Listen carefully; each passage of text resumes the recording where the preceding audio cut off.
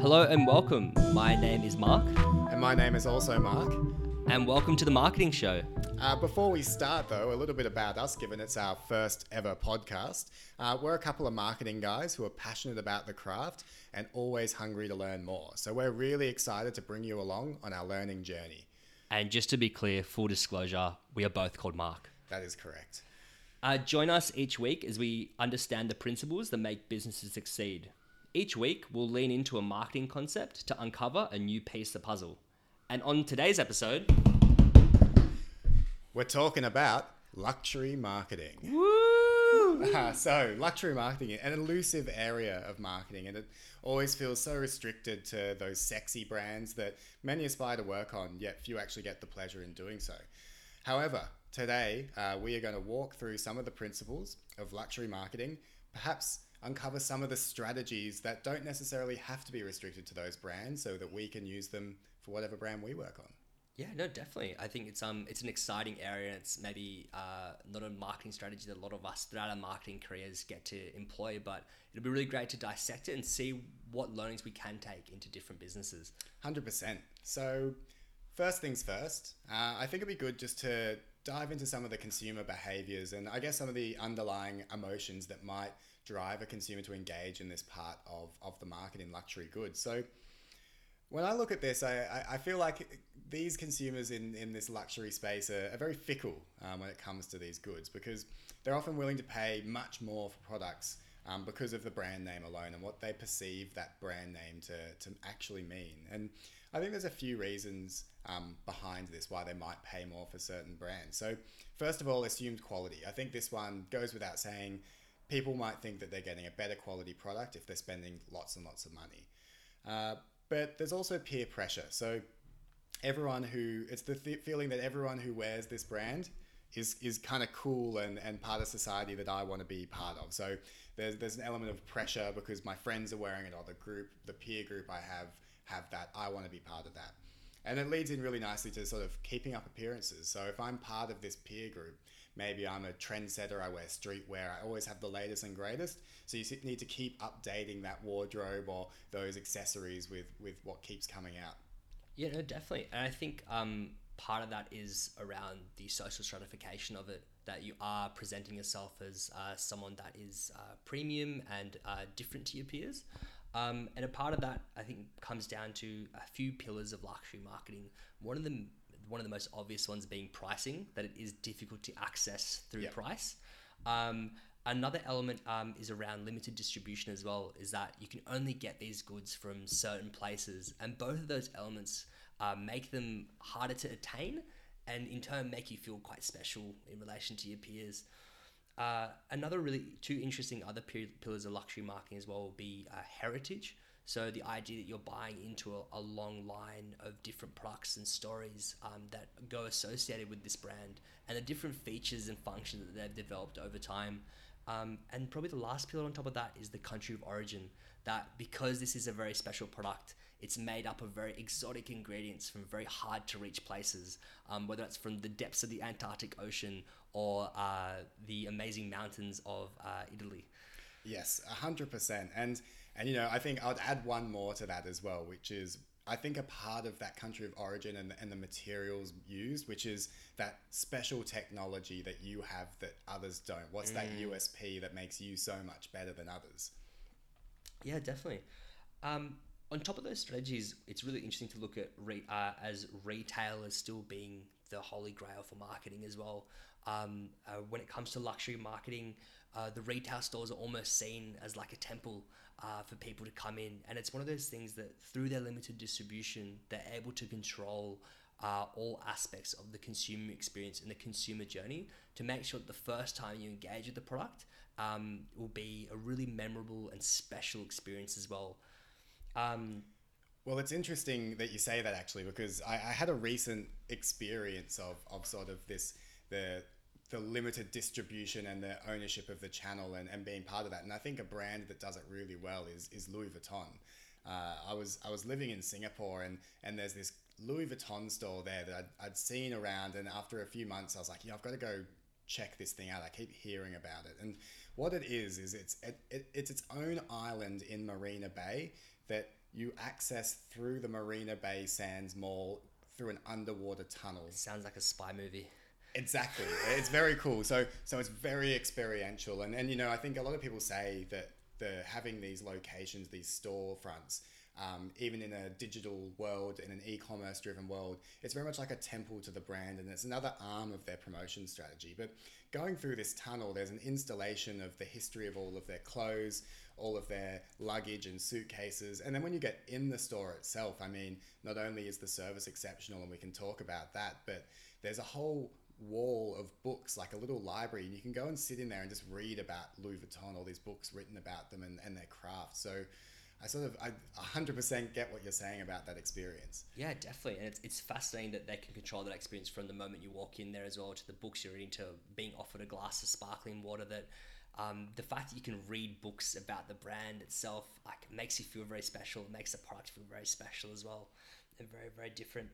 I think understanding that traditionally retail, because of the distribution networks, were such a key part of luxury marketing, it's interesting to see these brands develop and adapt to the growing levels of e-commerce as well. Some seem like they're doing it a lot better than others and adapting a lot quicker. One of the people that we looked into that seem to be doing this transition really well is Gucci. So Mark, I went onto the Gucci website earlier today. Yeah, I'm on there every day actually, but really? not Cool. researching. I'm just, Just my brand. So I noticed your loafers, and I was like, I also need to have a pair of loafers. And when I was on the Gucci website, I realized that they had a really high quality experience that I maybe wasn't used to seeing in a lot of other e-commerce buying experiences.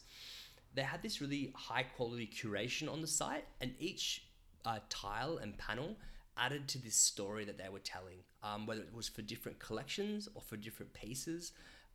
Everything laddered up to this really holistic and premium experience. It kind of felt like I was flicking through a magazine or a storybook.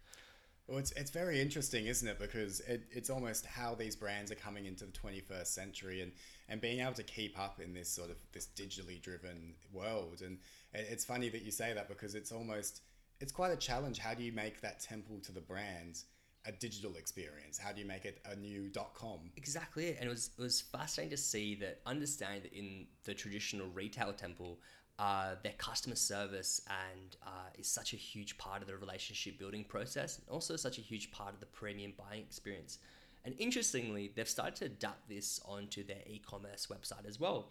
So for example, they've actually relabeled sometimes more traditional functional parts of shopping online, such as gift wrapping or delivery. And they've labeled those as exclusive services. So you have to click onto this button, and within that fall these different features.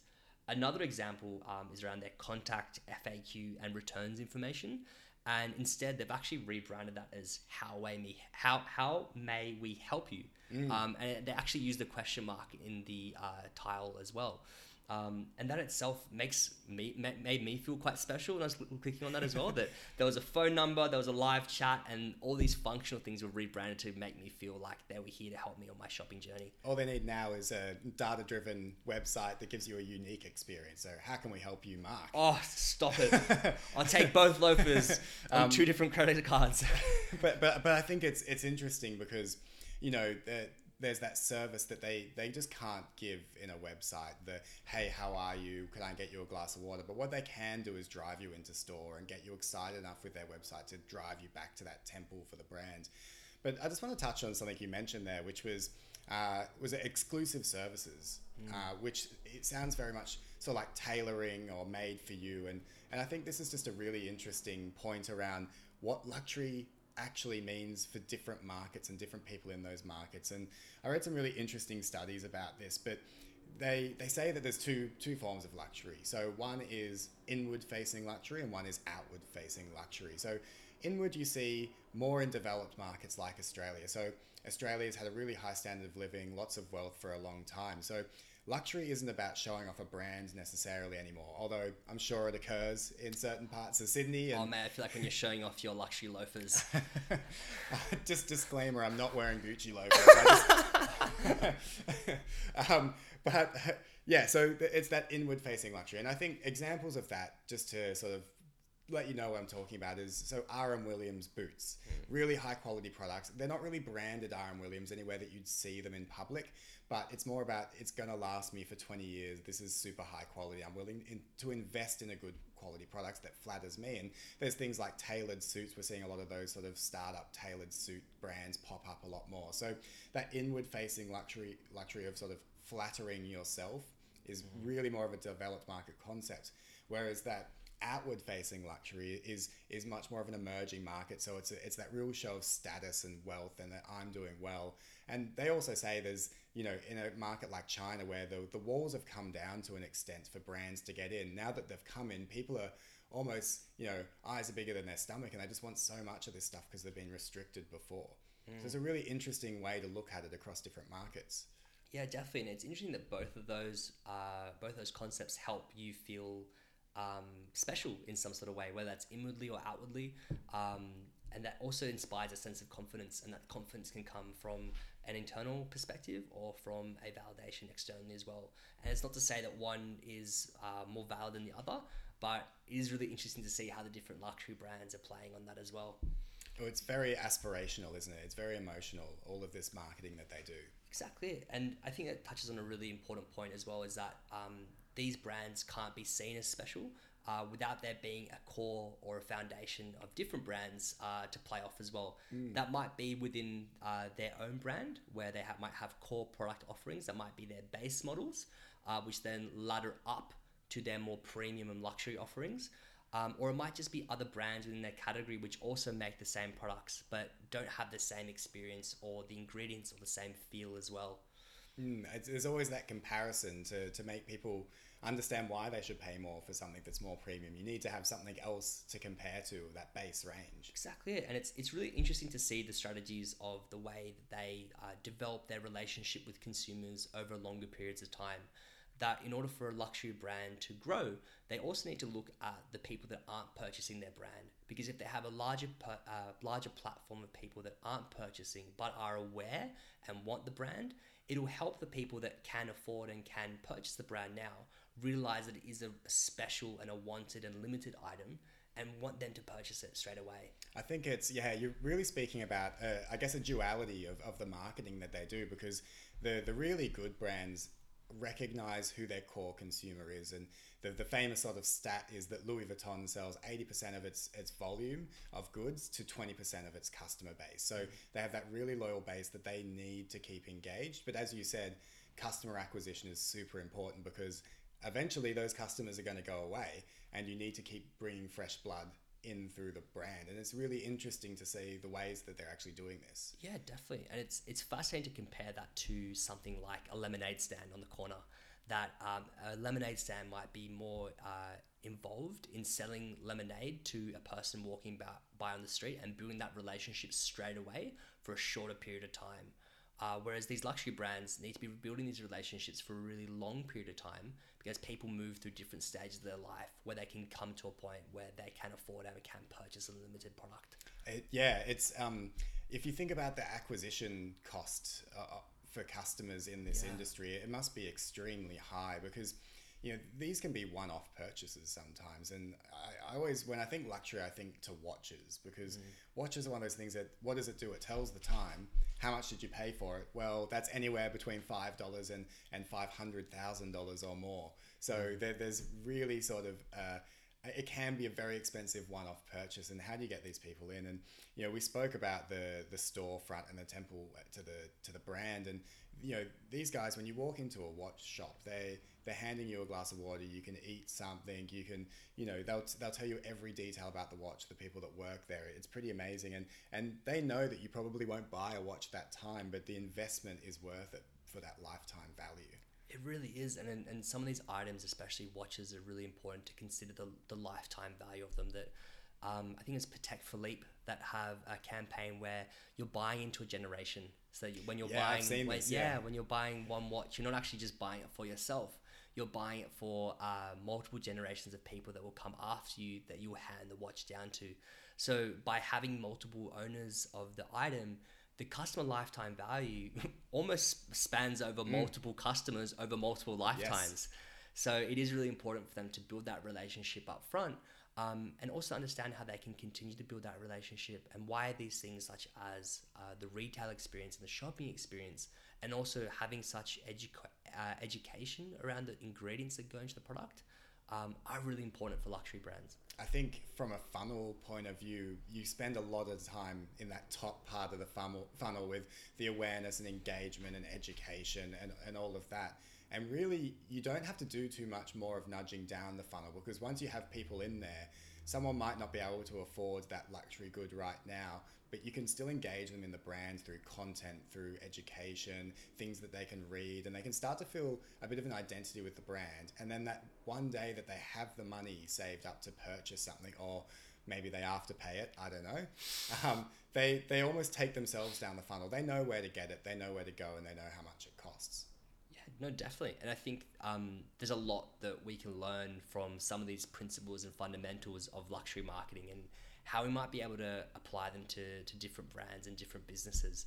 One of the businesses we were talking about, Mark, is actually Uniqlo, and how Yes. Uniqlo have started to take some of these elements of luxury marketing and have used that to build and grow their own brand, which from the outside might not really seem like a luxury brand. It's really, really fascinating what Uniqlo do. And when I'm not wearing Gucci, I'm wearing Uniqlo. I really love this brand because I think what they do is, yeah, as I said, fascinating. So the story of this brand was that they were a really small clothes brand in Japan. They had like a $2 shop on a side street. I think it was in Shinjuku. And the perception of the brand was it's cheap and therefore not good quality. So it was, you go there to buy cheap stuff, but you wouldn't purchase clothes from there thinking these are going to last me a long time or going to flatter me in some way. And what the founder did was he recognized this perception and he wanted to shift it. So he rented out a 3-story shop front in Harajuku, the really premium shopping district. And he then fitted out the store to be a premium experience. So, you know, lots of staff that welcome you when you get there, and everything's laid out really nicely. And that did change his perception. It was quite successful, and now we've seen that roll out across the globe. And I think they've sort of taken that first step of luxury marketing and rolled it out to their total strategy of how they actually market their brand. Because if you look at, first of all, their product. So they have a differentiated product based on quality, but also based on technology. So they've got that core range of all the normal stuff you can buy, but then they have the Supima cotton, their aerisms, their really specific Uniqlo innovations that build off their core range. Exactly. So already you're starting to see the bones of a real luxury brand without the price point, which is really cool. So, and you look at how they actually bring the message or their communication to the market, and they do classic luxury marketing. So they sponsor Roger Federer now. So they've got him for whenever he's on the court, he's wearing Uniqlo branded tennis gear, which I'm sure cost an absolute bomb. They stole him from Nike, so I can only imagine. And it's interesting about Roger Federer as a choice as well, is that when you look at some of the archetypes of luxury marketing sponsorships, especially when it comes to male figures, that Roger Federer almost embodies a lot of the similar marketing, luxury marketing characteristics. He's very composed, he's very regal, he's very calm and almost gentlemanly. And it's almost similar to like George Clooney and Nespresso, or George Clooney and Rolex, or George Clooney and potentially 7-Eleven one day. But when he's a bit older. But yeah, it's fascinating that their choice in person as well is someone that I would argue is someone that is quite aspirational, or at least someone I personally quite look up to a lot. I think that's it. You know, usually with these brands, you aspire to own the good that they sell, and that might take a lifetime to get there, to be able to afford it. But you're really buying into that aspiration of what is the type of person you want to be and how this good sort of unlocks it for you. And to put a human face to that aspiration, I think is really powerful, because it solidifies it in people's minds of the type of person they want to be. It also makes the brand really human, right? Yeah, no, definitely. So yeah, Uniqlo is fascinating in that sense. And I think one of the really cool things about Uniqlo is that they're not only great at the luxury marketing stuff with the technologies that they have, but they've also taken this sort of collaboration theme that's been going on with luxury brands over the last few years. So we know Louis Vuitton and Supreme sort of almost getting down into the younger audiences mindset with streetwear, Uniqlo sort of flipped that on its head and gone, well, we've got the cheaper stuff, but we're going to do a collaboration with Alexander Wang and bring in that more luxury goods person who can come in and then see the rest of the Uniqlo range as that sort of leader strategy to get them in. And then they stay there, hopefully, because of the quality. So I think it's interesting they've been able to do that as well. Yeah, it's fascinating to see that the broad range of collaborations that they can tap into. Like you mentioned Alexander Wang, which is fascinating that they can draw from the top down a little bit. And also, like, they have collaborations with people like Lego, and Cause is another a streetwear activist. Like, it's fascinating the ways that they're able to flex their brand, and because they have such a strong base and such a strong core, that they're able to do that in different ways.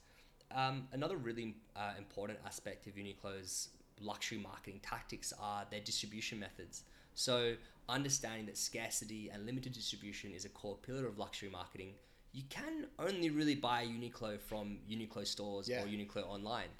And it's fascinating that they tend to control their entire customer service experience. So from the moment you walk into any Uniqlo store, you are greeted. You are made to feel quite special.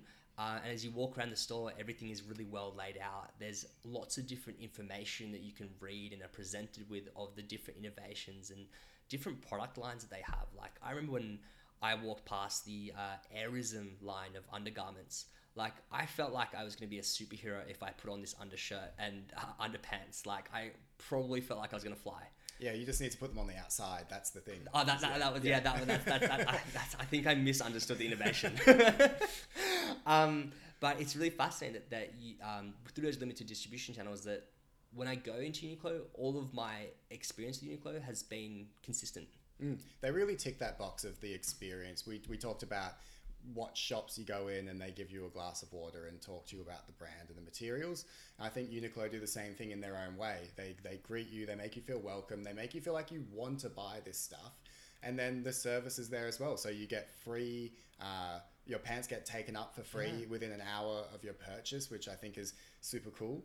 And you know, all they're missing now is the Louis Vuitton library, the Uniqlo library, where you can sit and read about the brands. And I think people would actually do it. I think I would. I'd definitely spend an afternoon. Maybe we're just nerds. Yeah. Another really important aspect of Uniqlo's luxury marketing strategy is their country of origin. So understand that they make really high quality basic products, but those ingredients and those innovations are also coming from Japan. So when it comes to the Uniqlo story, you also understand you're buying something from a foreign country, and that maybe does things a little bit differently to the basics and the different styles of clothing that you're used to buying locally.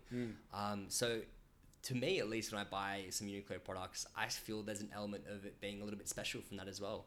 Exactly. I think that they have that sort of precision and innovation sort of background that goes with anything from Japan. And I think touching on this their core offering and why it's so special, it's really clever because this is something that they've been able to do. They've got luxury marketing, but then they have this core range, which actually is differentiated from all of the other competitors, so H&M and Zara.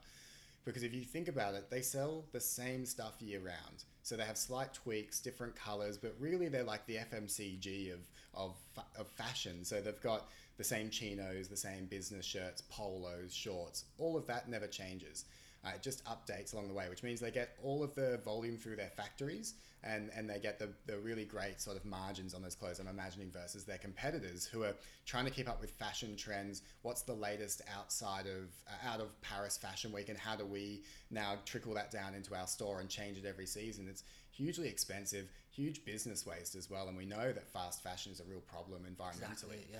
So it's really clever that Uniqlo has sort of been able to get both ends of that luxury marketing side, but still have that really strong core business, which is, you know, so much better differentiated to their competitors. Yeah, no, definitely. And I think within branding, operating amongst their portfolio, it's also interesting to tie it back to the concept of the external versus the internal traits of luxury marketing as well. So understand that some of their products are starting to show the Uniqlo brand.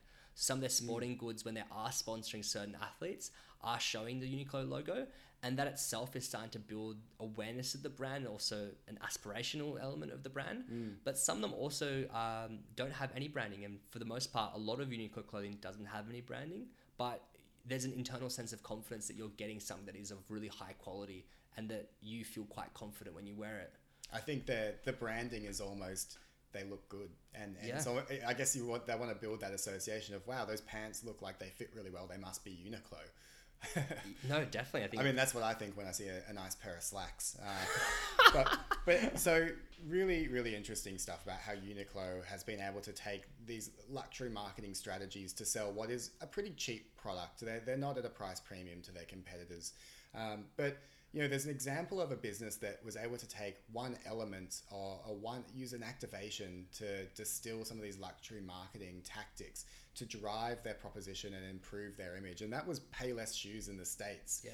Case study I was looking at, which was they sort of had come across an issue with their brand, which was they were just perceived as being cheap and therefore not good quality, very similar to Uniqlo. And what they did is, instead of starting to launch themselves as a luxury brand with their strategy, they just had an activation where they set up a massive shop front in LA, on the really expensive shopping strip, and they branded their brand Palessi, not Payless. So they changed the name. They said that it was an Italian new designer brand. They invited all these influencers to this launch event.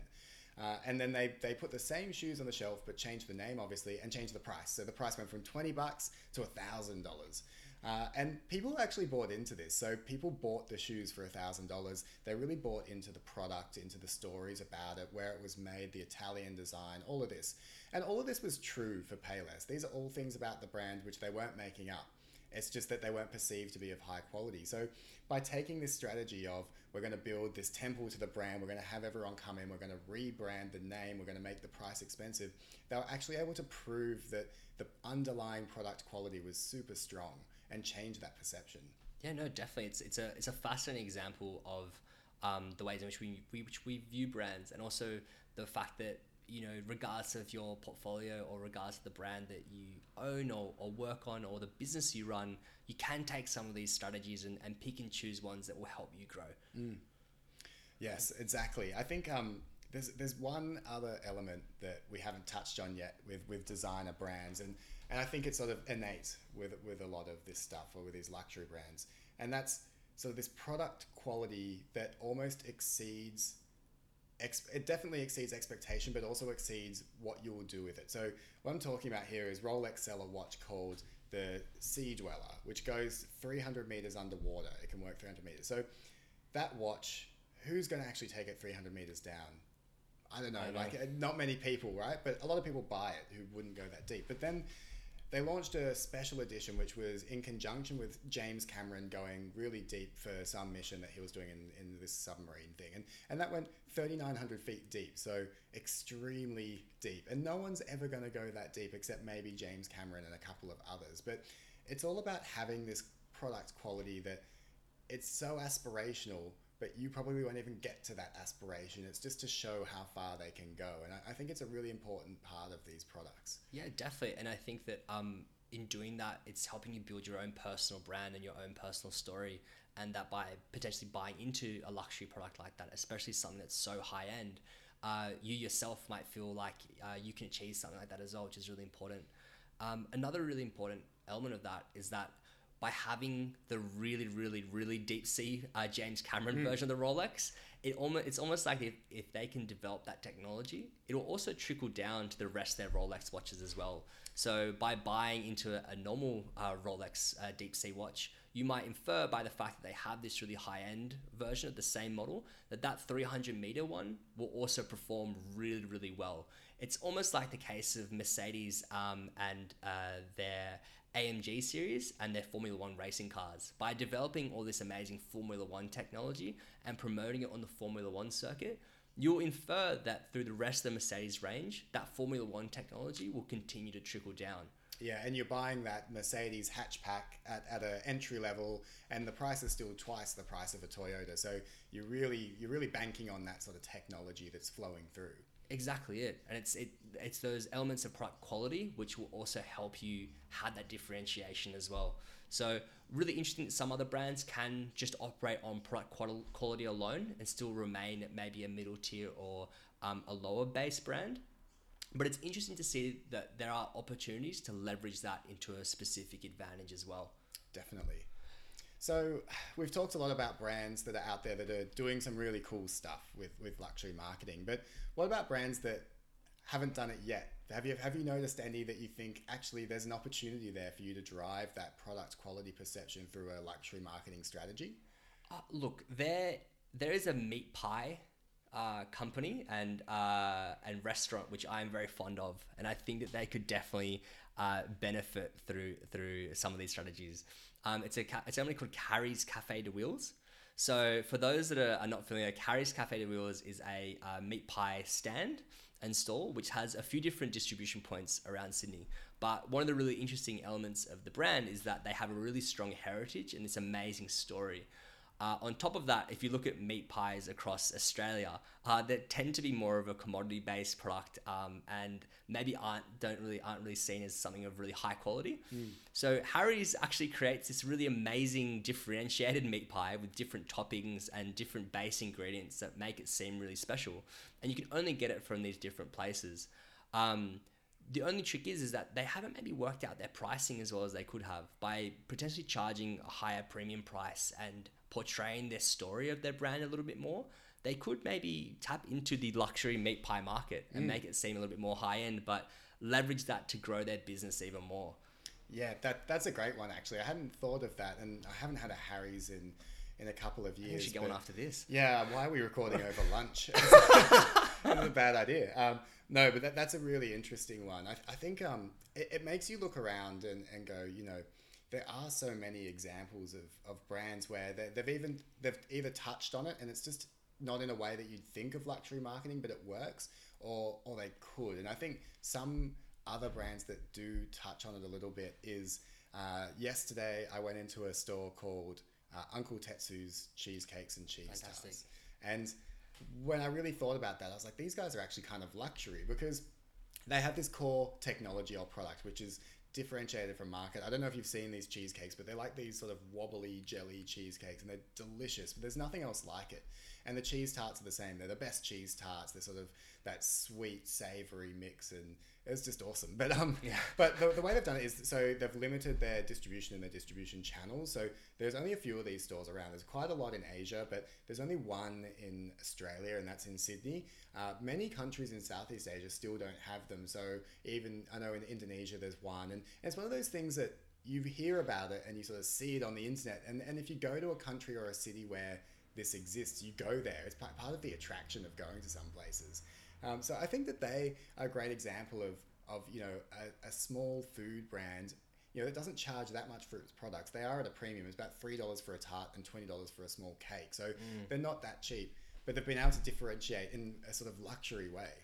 And I think a really interesting part of Uncle Tetsu's as well is once you leave the store, that people are seen with the bags walking around quite a lot as well. So it taps into that external motivation for buying the Uncle Tetsu's cheesecake, is that you're seen as someone that purchases from there as well, and that you're almost like in the know and that you know about this amazing product quality as well. Yes, and you're also in the store as well. You see, it's an experience because you go in the store and you see the products being made. So they're almost like they're Uncle Tetsu cheesecake chefs there, and you see them in the background making the cheesecakes and making the fresh ones off the line, and it's just fascinating. So they're really not putting it behind closed doors like a McDonald's or something where it's really about not the product quality, but more about just getting you to have a lot of it. It's really sort of embracing and celebrating the process that makes the cheesecake, like a lot of other luxury goods. Exactly it. And I think that a really interesting element that you've touched on there as well is that McDonald's maybe don't talk about the country of origin or their product quality as much. They might talk about the function of their product, which will be the taste, but they might not actually talk about the different ingredients themselves. By Uncle Tetsu putting out all their ingredients and talking about how premium they are at every step of the process, and also involving you as a consumer on every step of the process of your cheesecake being made, it's almost similar to the way a watch manufacturer teaches you and walks you through the makings of the watch you're going to buy. That each of the different each of the different parts that make up your watch. At what part are they all put together, and when your watch is going to be ready as well. So it's interesting to see how they've transferred something that could be of a lower involvement of just buying a cheesecake into something that is a little bit more high end and something you're looking forward to and taking a lot of pleasure and joy out of. 100%. Yeah, definitely. Well, let us know if you guys have any questions on luxury marketing. Yes, it's a truly fascinating sort of part of the marketing world, and it's been awesome researching it. I feel like I've learned a lot, and hopefully we can apply some of this to brands that other people work on and businesses and help them sort of thrive. Yeah, definitely. Now, Mark, as marketers, I think it's always important for us to stay curious in the world, and that we are still operating as marketers within the universe, and not just behind our computer screens. So, what have you been learning this week? What have you found interesting? Yeah, so something I saw this week, and I just think this is hilarious, is McDonald's lost the rights to use the Big Mac phrasing or word, their trademark on Big Mac in Europe. And I'm not a legal person, so I don't quite know the details of how that happens, because you'd think that would be theirs. But all I know is they were trying to sue another company that set up a burger chain called Super Mac, and then through that process, they got exposed in not actually having the right trademark or being able to claim the trademark for Big Mac. And what Burger King did in Sweden, so local market activation, was they changed all of their menus from Whopper Junior, chicken, whatever, to like a Big Mac but better, or Big Mac but flame grilled, or Big Mac with chicken,